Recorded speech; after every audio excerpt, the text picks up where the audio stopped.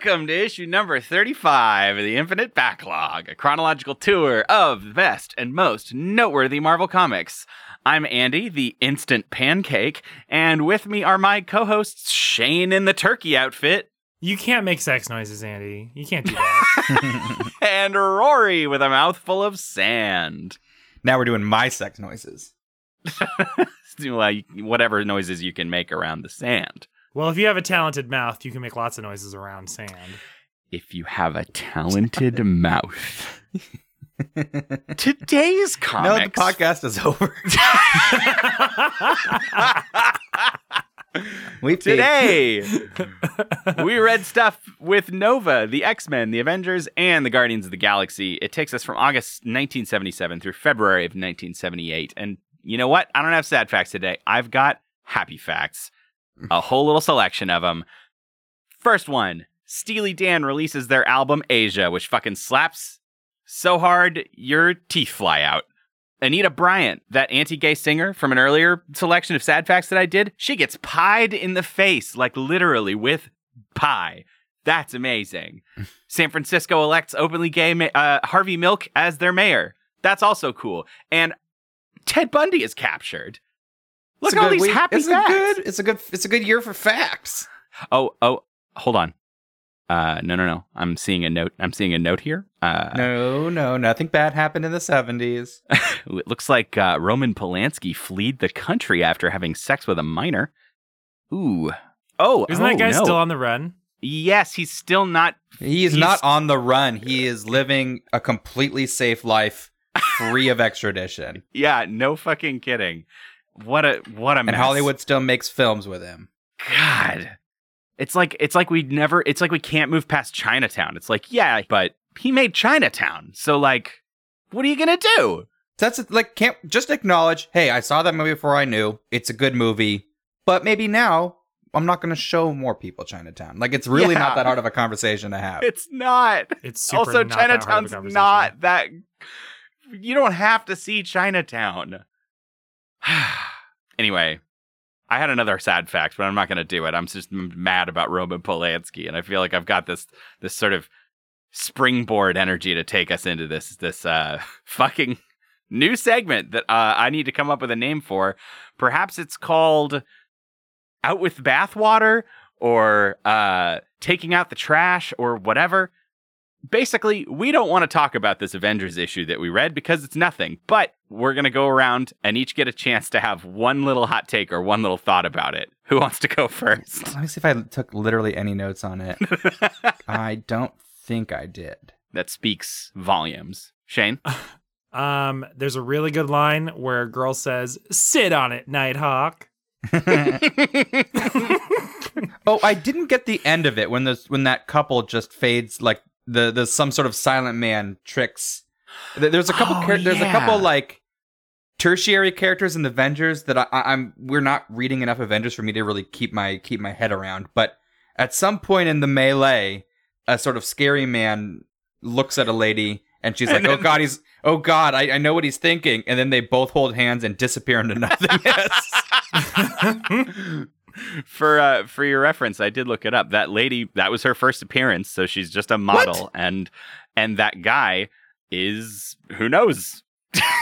Okay, so it makes as little sense as it should. It made, I guess, greater context does nothing for that moment.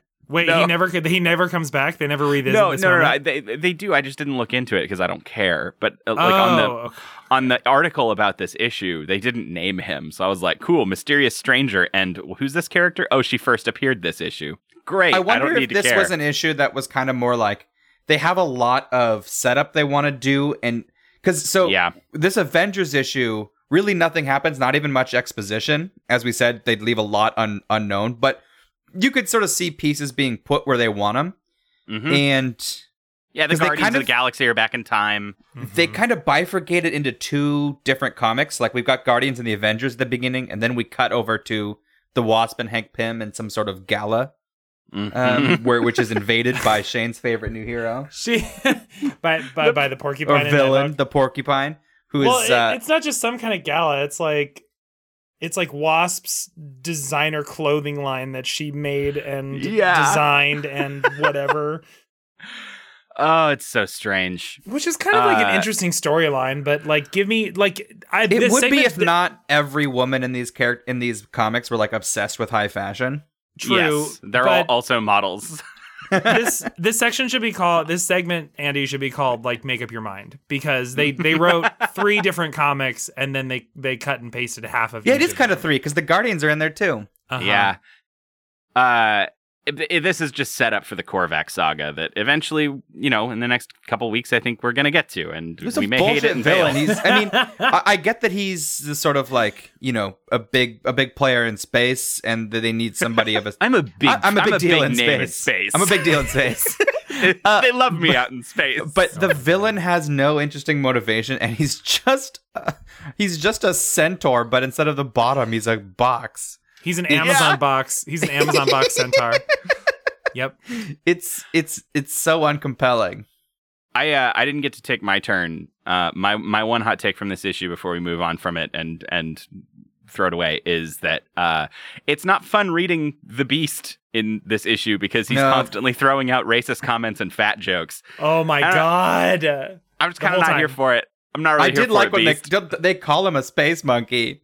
And they're just like completely over this annoying beast right away who's bouncing around in space.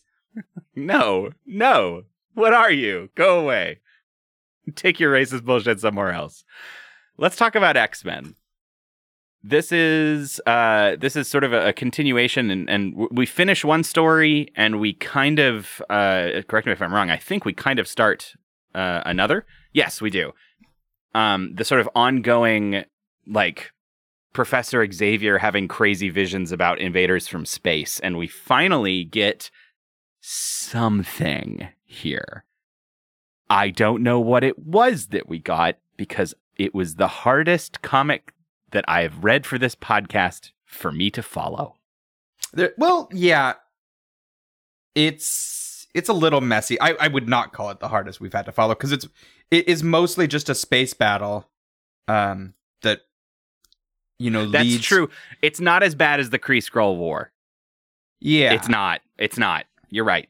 The X-Men have been warped to some part of the Shi'ar Empire, and to face off with Gladiator and his guys. He calls them the Imperial Guard. I always thought they had a more comic-y name, but maybe they don't. Yeah, I don't know. You think Imperial Guard sounds comic-y enough?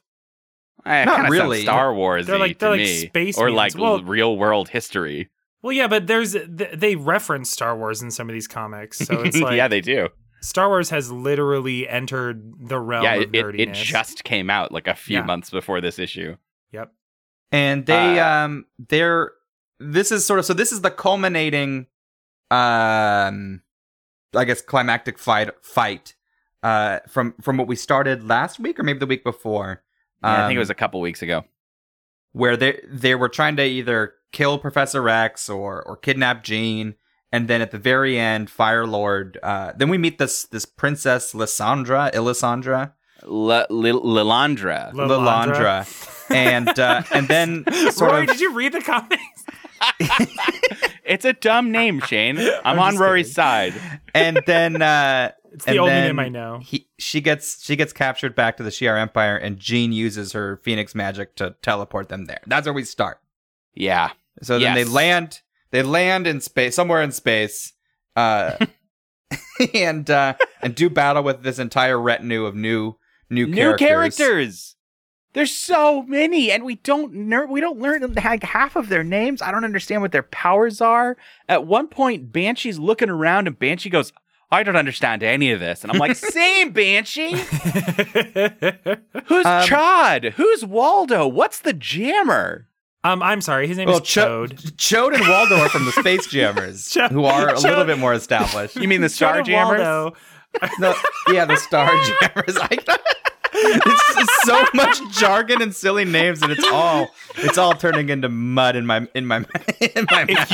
If you go look at the Discord, I posted a panel of things that are just words strung together.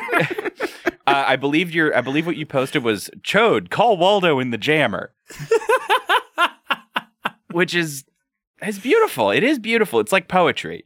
But what it isn't is particularly followable. There's no handholds here for me to understand the stakes of what's going on. There's just a fuck ton of new people, and they're all fighting.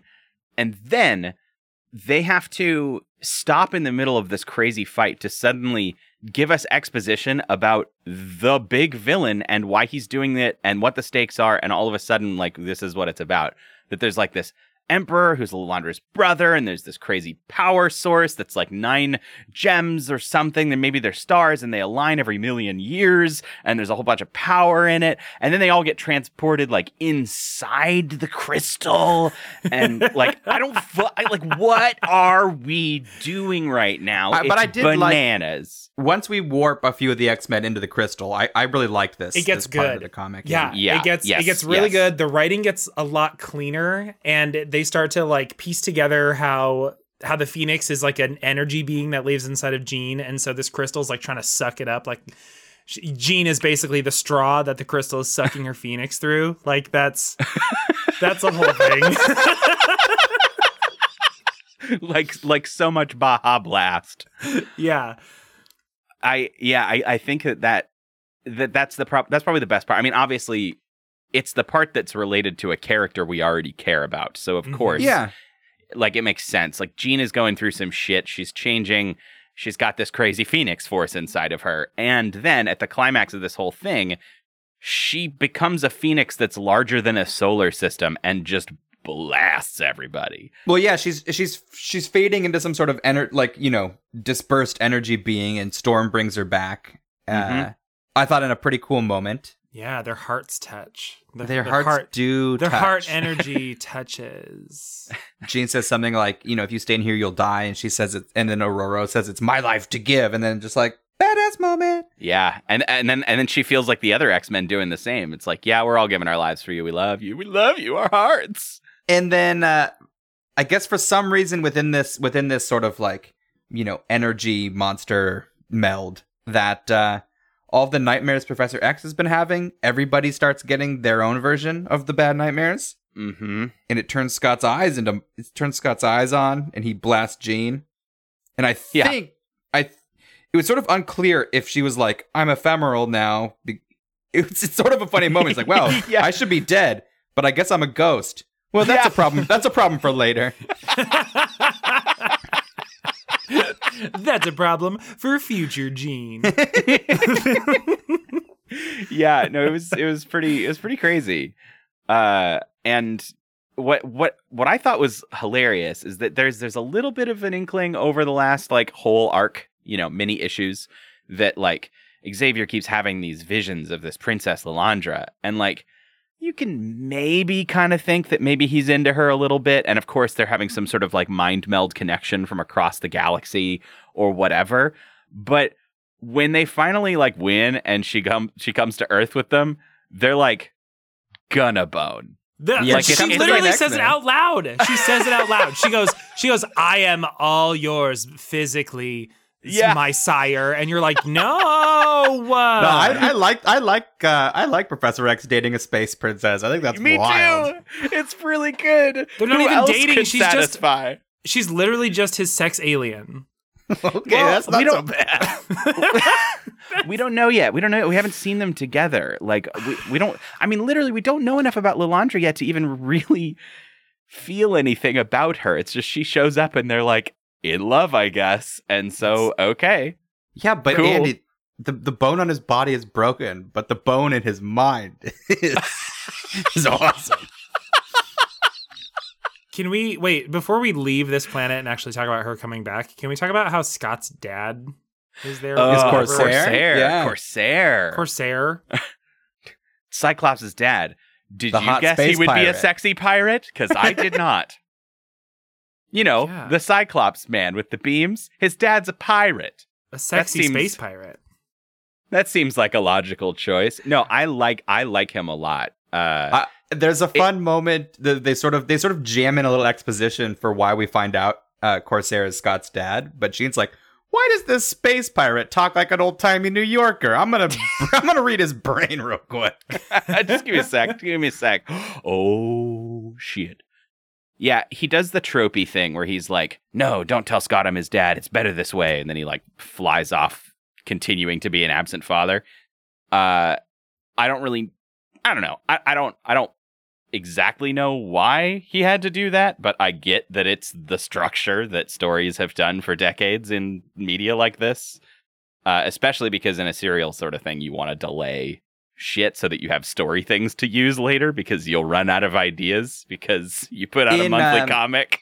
In all new X-Men, young Scott finds out that Corsair is his dad while he's still young Scott, and then just immediately just decides to be a space pirate too. So, Okay. All right. See, that I could get behind. So wait, is his dad human or is Scott an alien? His dad's human. It's a Star-Lord situation. Oh, Jesus. I mean, cool. There's one more issue of X-Men that we should briefly talk about where the horny summer teen camp issue. Let's talk about it. Yeah, everyone gets home. Xavier and Lilandra are probably just like locked in a room staring at each other while their minds have a little crazy time. Shut up!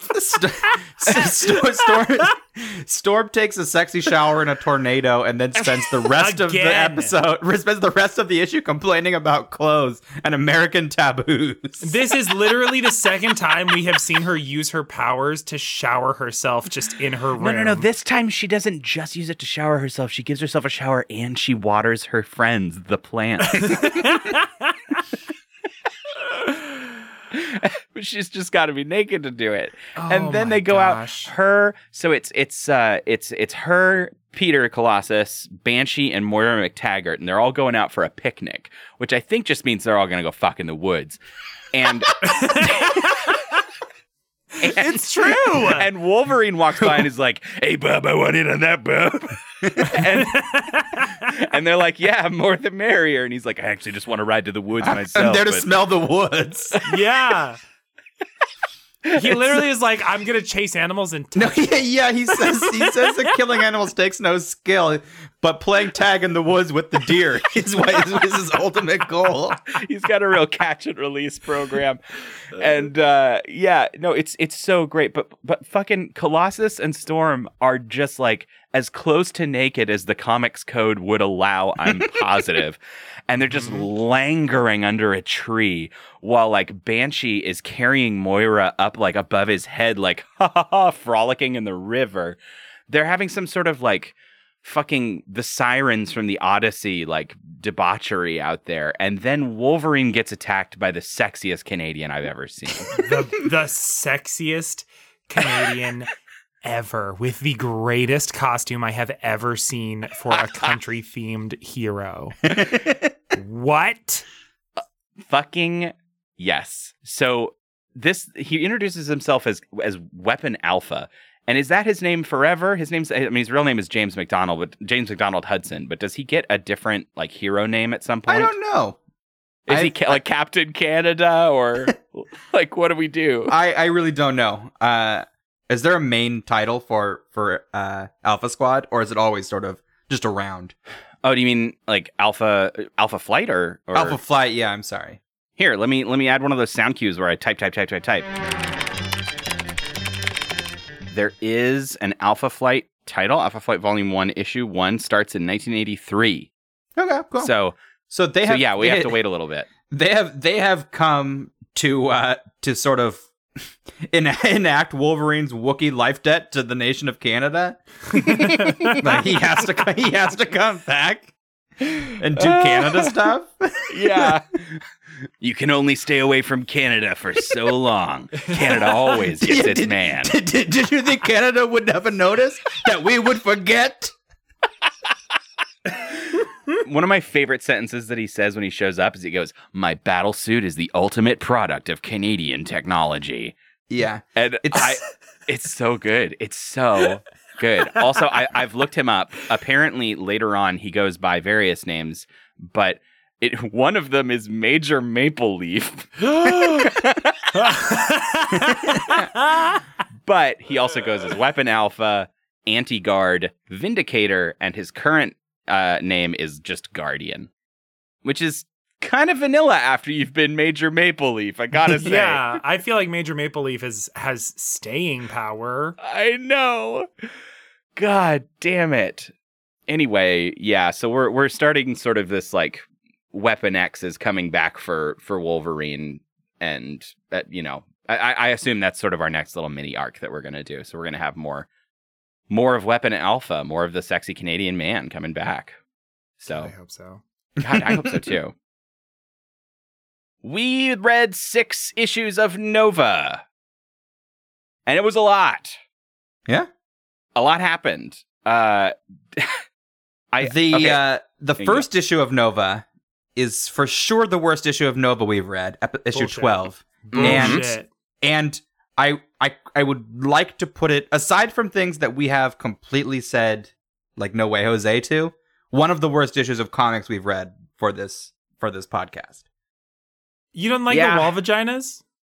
No, not really. This murder mystery with Spider-Man, and it's just so much happening. It's like a fucking Agatha Christie story. It is like something. an Agatha Christie. And then Spider-Man and Nova fight during it, and then they stop fighting. It's a mess. It's bad. There's 10 new characters we have to get backstory on. It's tragically awful. Can I tell you my favorite thing that came out of this issue? So the murder mystery is about Richard Rider's dead uncle. He's now dead. Ralph Rider, who was a scientist or something, a sort of intelligent man with a library. In a flashback, we see that Peter Parker, on Doc Connors' suggestion, had gone to his like place, I guess, to read books or something. And while he's there, Ralph Rider is like, "Why didn't you tell me you were a superhero?" And Peter Parker is like, the anagram thing. Oh my god! Yeah, he's like, "What do you mean?" And he's like, "'Cause Peter Parker anagrammed is Kree Trapper. You know, like the Kree aliens, so you're obviously a superhero." I'd like to introduce a new segment to y'all. Another new segment today. It's just called Anagram Time, I guess. Where I reveal that Rory, your name is Rory Voy is a perfect anagram of ivory ore. Oh, that's pretty good. Which is where ivory would come from in a just universe. Nothing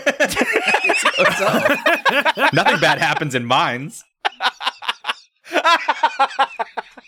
Shane Smith, your name is a perfect anagram of smash thine, as in you smash mine, I'll smash thine. And I can't believe how prepared you were for this. And I'm Andrew Eric Davison, which I found 2 really good ones. So we've got one that's sort of like almost like haiku in nature. It's a candied snow river, or alternately, Carnivore Dad's wine, which is just, I guess, what Carnivore Dad drinks when he's had a tough day. But I don't think any of us are superheroes because maybe Shane with Smash Thine. That sounds pretty intense. Maybe Shane's a superhero. Carnivore Dad is absolutely a superhero. Andy, are you on anagrams.com or something? You have to be, right? No, and I bet he tried his name first with no Eric. Put my middle name in. Put my middle name in and see what we else get comes middle up. names too, you donkey. Yeah. Okay. We can do this one live. Then. We'll do another one. So I'm gonna go to the website that I use. Where'd it go? There it is. Anagramyourname.com. So Shane, what's your middle name? Kivini, Kiwini. Oh, that's going to add some fun shit. We're getting good letters. We're getting good Scrabble letters. That's good Scrabble. And then let's see. Oh shit. No. like this. Rory, your middle name. Brendan. Oh. All right. So those are long enough that it's going to take a few minutes to sort of figure that out. So we'll come back at the end of the episode with some new anagrams. Yes.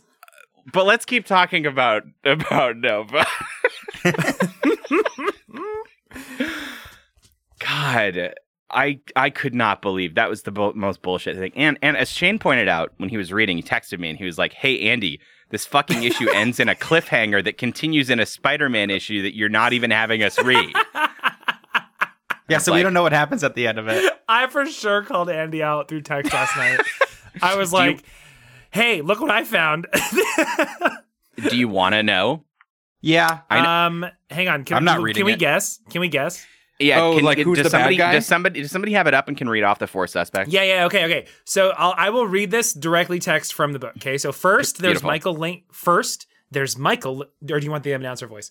First, there's Michael Lincoln, writer's embittered assistant. You blame the doctor for his success and your failure. Franklin Risk, you're a strong-arm businessman who's been known to engage in any shady deal to get what he wants. Harry Days, you belong to AIM, a group that kills at the drop of a hat.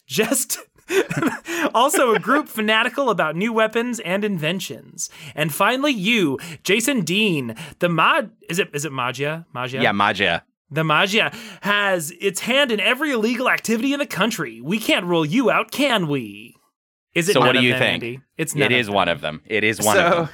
The funny thing about murder mysteries like this is that 3 of the characters, like, we're supposed to think that there's 3 innocent people and 1 killer, and there's 3 killers who maybe didn't do this kill. Right.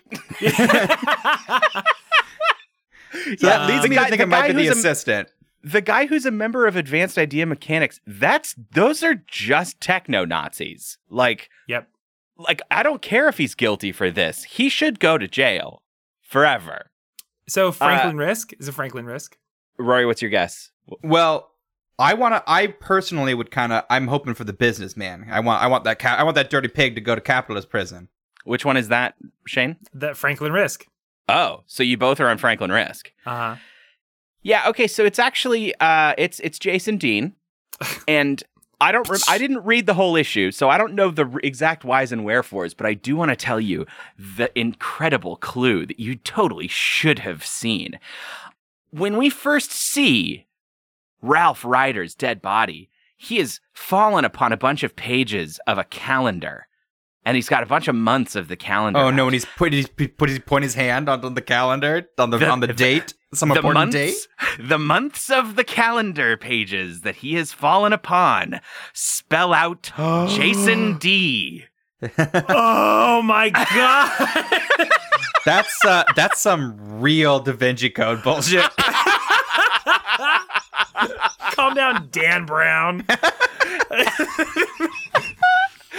Yeah.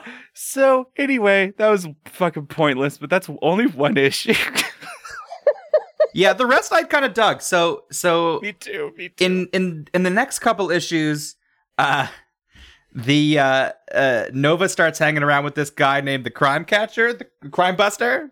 Oh yes, Crime Buster. So what I'm enjoying about Nova, because I think it is that the total subversion of the fantasy that, like, he's this total zero and then he becomes a superhero and his life's awesome. He's not only the worst student at school, he's the worst superhero. I mean, we don't really see that on the page. He seems pretty competent, but that's the sort of narrative, is that he's the worst superhero.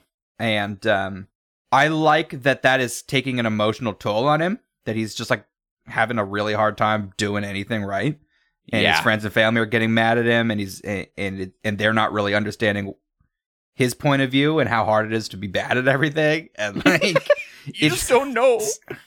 You don't know what it's like to suck at things. Like, you're a superhero. I'm the worst superhero. It's awful. So then he's sort of collecting father figures, and I think that's funny too, because we've had such intense father figure action from the Vulture. Yeah. So Crime Buster is not really a very interesting hero, as his name suggests, but he's just an older guy with wisdom to impart on our young Nova. And apparently he's been doing this for 2 years, but sort of quiet, like on the quiet. He hasn't like been out in front of people. Like, yeah, he's not a camera hog. Yeah, he's just doing the work. He's just doing the fucking work. He's just doing the work. Yeah, no, I really liked it. He is like, he just sort of like for a couple issues, he's just sort of not a sidekick, but just kind of like a partner. He shows up. And that's what's interesting. He takes the sort of the trope role of the sidekick. He's in the dynamic is hero and sidekick, but he's an older, more experienced person with wisdom to give Nova. Yeah, I was there for it. Mm-hmm. It's a wholesome relationship, even though the crime buster's goofy as shit and he has a lasso gun and eye beams and goggles and like hypno goggles. He's got hypno beams. Why? Yeah, I really like a lot of the small moments in these Nova issues, actually. Like, yes, most of reading Nova is very similar to reading X-Men or Spider-Man, where a lot of it is combat and with the sort of nothing dialogue that comes with it. But with Nova, we do get some really fun, like, smaller moments, and they feel like they have the freedom and the playfulness to sort of like he does one where he flies by the Baxter building, and the Thing is just in there like reading a book, and he looks out the window and he's like, "Fuck, man, I miss when it was just the Fantastic Four and Spider-Man." Things used to be so fucking simple. Now we got these fucking kids flying everywhere. And we have this whole like half page of the Thing sort of just being like, man, Marvel Comics got crazy, didn't they, huh? and I don't know. I like there's little things like that all over the place. And I really appreciate it. And all of the sort of comic book nonsense that's been happening, these first 3 issues of Nova that we read, are all actually kind of building into some sort of grander narrative with the writer, the writer family patriarchs and some schoolmate, the Flash Gordon type or Flash Thompson, Flash whatever. I'm completely losing my ability to keep track of all of the nonsense that we're going through. Yeah, I don't retain names at all. You're talking about Michael. I've forgotten his last name. It's like Michael Buh something. He's kind of like he's the Flash Thompson type. He's sort of a bully, but he's also sort of he's kind of a Harry Osborn type as well, with like a really demanding family and like buckling under the pressure. And so, I mean, he's kind of interesting, I suppose. There's a sort of spooky business Nazi who winds up being around. Mm-hmm. Unfortunately, when we finally reveal who he's working for, the sort of spooky, shadowy figure that he's been working for many issues at this point, it's an Asian villain named the Yellow Claw, and it's like, and because they've sort of overused some of these sort of visual design tropes, which is because it's again, coded racism, but I was almost willing to give it a pass, not give it a pass, but like not call it deliberate until we sort of meet some of Yellow Claw's higher ups, like Lu Wing, who are just clearly just Asian people, and then you're like, now I can't with this. Mm-hmm. Yep. Yeah. No. So that part is not wonderful, which is too bad because Yellow Claw is pretty fucking cool.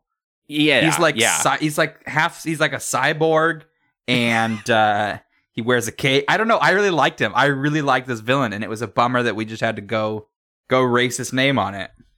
Yeah. Also, he's got an army of like jetpack warriors that fly out from his undersea dome. The undersea dome is pretty cool. And he summons a tidal wave, and Nova and S.H.I.E.L.D. have to fight a tidal wave. They shoot lasers at a tidal wave. Lasers at a tidal wave. Oh, what are you doing, S.H.I.E.L.D.? These next 3 issues, we introduce, the king of all daddy figures to Nova. And is this the first time we've really spent any time with Nick Fury in this podcast? Yeah. I think so. Yeah, because I mean, just to sort of remind people, Nick Fury has been around before it was called Marvel. He was like a World War II hero. Like it was like Nick Fury and his Howling Commandos fighting the good fight against Hitler, et cetera, et cetera. Wait, did you say Mick Fury? No. Not Mick Fury. For some reason, I thought they changed his name or something. It's not a new McDonald's burger, the McFury. The McFury. No, he and at a certain point they made a sort of interesting, I think. But McFury would be a great last name. Yes. An interesting, I think, decision where it's like, yeah, this like World War II hero. Well, most of the rest of our comics take place in the modern times. So let's have another title concurrently where like, yeah, we still have these like old war stories going on with Nick Fury, but now he's old and he's like Black Ops top brass. And he's running S.H.I.E.L.D., or he's like, at the beginning, he's like an agent of S.H.I.E.L.D. He's like a really high-ranking agent of S.H.I.E.L.D., and then slowly he sort of starts running the place. And I thought it was an interesting, I mean, obviously, it's kind of all this old warmongering comic stuff, right? I mean, like, it's very sort of, pro-America, pro-imperialism. Right, exactly. Like, there's all of that bent to it. But I love... And it's always true for the Nick Fury character. He knows way more than he ought to, because as soon as he meets Nova, he's like, yeah, Richard. And he's like, how the fuck do you know I'm Richard Rider? And he's like, dude, I'm Nick Fury. I fucking know. It reestablishes that same dynamic we had with Crime Buster, where Nova's hanging out with a significantly less powerful, but much wiser and more competent character. Yeah, and it's fun, and he's funny. He actually has some really good jokes. He has some good lines. I'm going to see if I can find one. Yeah, he takes Nova up to their sort of like big flying stronghold, and Nova's like, wow, I've never pictured anything like this before. And he's like, yeah, we had Ronald McDonald decorate for us. So it's like, we did skip over the part with Sandman at the beginning with Crime. Was it with Crime Buster? It was Sandman? I don't. It may have been. It's like three... Excuse me. The first 3 issues all have Sandman. Okay, yeah. So he's kind of nothing in these 3. Except I can't believe they stretched him out over 3 issues. Yeah, I know. They did establish that he can like fly around as a sort of cloud of sand, like some sort of beach Dracula, like fucking Imhotep from the Mummy. He for sure is Imhotep from the Mummy. I mean, Sandman is interesting because at a certain point, the comics realized that his power set makes him incredibly scary and powerful, but it's tough to portray him that way, I think, unless you're like, we're going to really write it well, or like, I don't know. It's like, it's a tough call. Well, and he doesn't have some sort of like grand ambition to destroy all of New York. So it's an odd coupling where he's this really powerful character who just wants to rob banks. Yeah, exactly. And everyone has trouble taking him down. The Hulk has trouble taking Sandman down, and you're like, yeah, but he like stole $300. Like, what are we like? What's he doing? My favorite part of these issues actually was not. It didn't have to do with Sandman. It was one of these like back at school segments with Richard Rider, where he comes back because his relationships are all falling apart, and he's like ducking Ginger. We already talked about that a little bit, but he shows up, and apparently he takes psychology in high school, and. This is the wildest lesson plan I've ever heard in my fucking life. Because he walks into psych class and it's like, all right, everybody, take a knee. Let's get into the lotus pose. All right, kids, say everything you hate about your friends. Be honest now. Wait, what? What the fuck? It's getting backfire. And it's like that seems so wildly irresponsible to me. It's like this isn't a psychology class. This is literally group therapy. Why are we doing it? So Nova is constantly exciting in that way. Just like I never know what the fuck is going to happen. I did not expect an entire Nick Fury arc. Certainly, where they fight a tidal wave, where they fight a tidal wave with lasers. Fuck. I mean, how else are you going to fight a tidal wave though, if not with lasers? I don't know. I just don't know. Yeah, Yellow Claw has this thing he calls the like. Flying dragon ship, but it's not like a Chinese dragon. It's like an English dragon. Mm-hmm. It's really silly. Yeah. It looks like some sort of roller coaster cart to a medieval themed roller coaster. Yeah. God, yes. Shane, we've waited long enough. The bells are ringing. The bells, my friend. Can you hear them? Ringing. Can you hear the bells? I can hear them. Hello and welcome to this week's Fuck, Marry, Kill, where we have one in the gun, one in the bum, and one who is the one. And let me tell you, we're gonna get wet this week. All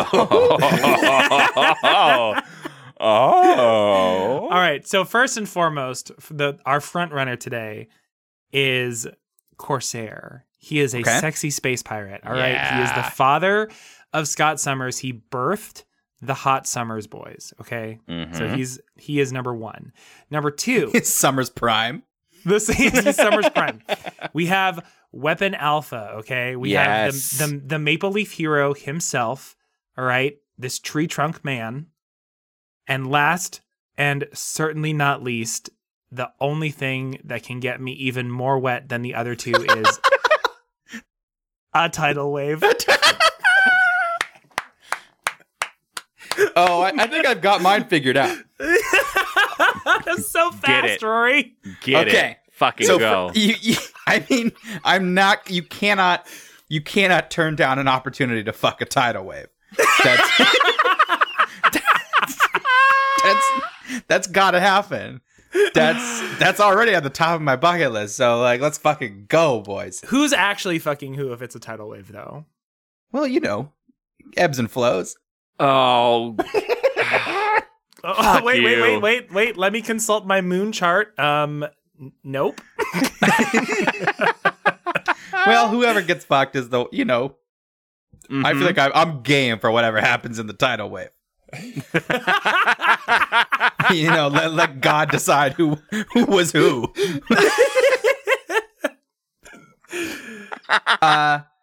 In this situation, I have to kill Corsair. I have to kill Father Summers.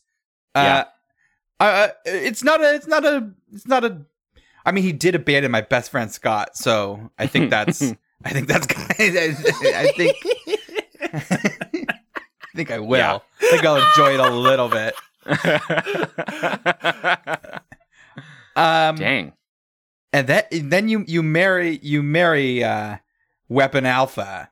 I think because for one, he's a dreamboat. For two, I'm getting Canadian. I'm getting Canadian passport and fucking off out of here. And you get to legally change your last name to Maple Leaf. Rory Maple Leaf. That's true. And you get to hear his accent for the rest of your life, and he'll be so nice to you. He will be so nice. He'll be so nice to you. Okay. You can't marry a tidal wave because actually because Poseidon forbids it. Because Poseidon will not allow a union between a man and a tidal wave. Between man and wave. The unholy union of man and wave. The sea belongs to me. I may have talked myself into it because I'm not necessarily the most interested in marriage. So if you marry a tidal wave, the wave is going to break and it's gone. Like a wave is sort of an experience you have for a little while and then it's gone. So and you can't go to jail for the crimes of your spouse. Yeah, exactly. Husband and wife getting charged for the same crime twice.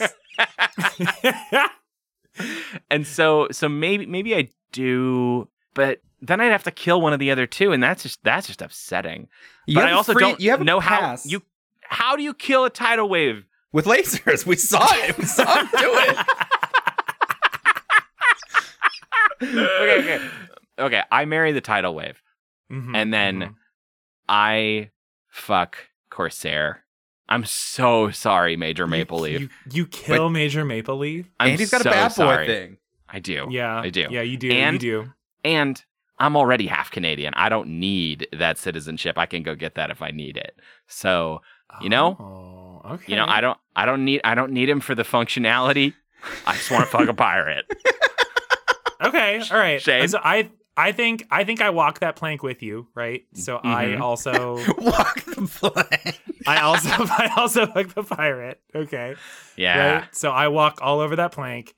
I definitely kill the tidal wave, and then I ride that Canadian bacon into the sunset. Nice. Yes. Nice. Very nice. Yes. Hey Andy. Yeah. I'm gonna throw this over your way. I'm gonna need those anagrams. Yeah. So here's what happens. I crunched the numbers. I had the guys that at the home base sort of work on it. They did all their good work. They kind of filtered through the answers and found the most potent. So Shane, when we factored in your middle name, what we've been given is his histamine wink.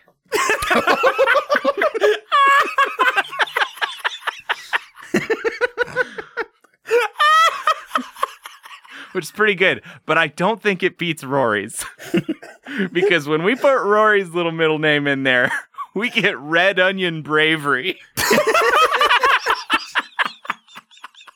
Which I think has to be your superhero name now. It's my favorite spice. Oh, shit. So thanks for listening to The Infinite Backlog, issue 35. I've been Carnivore Dad's Wine, my friends His Histamine Wink and Red Onion Bravery, and fuck, man. We had a lot of segments this week. Bye. See ya. Bye.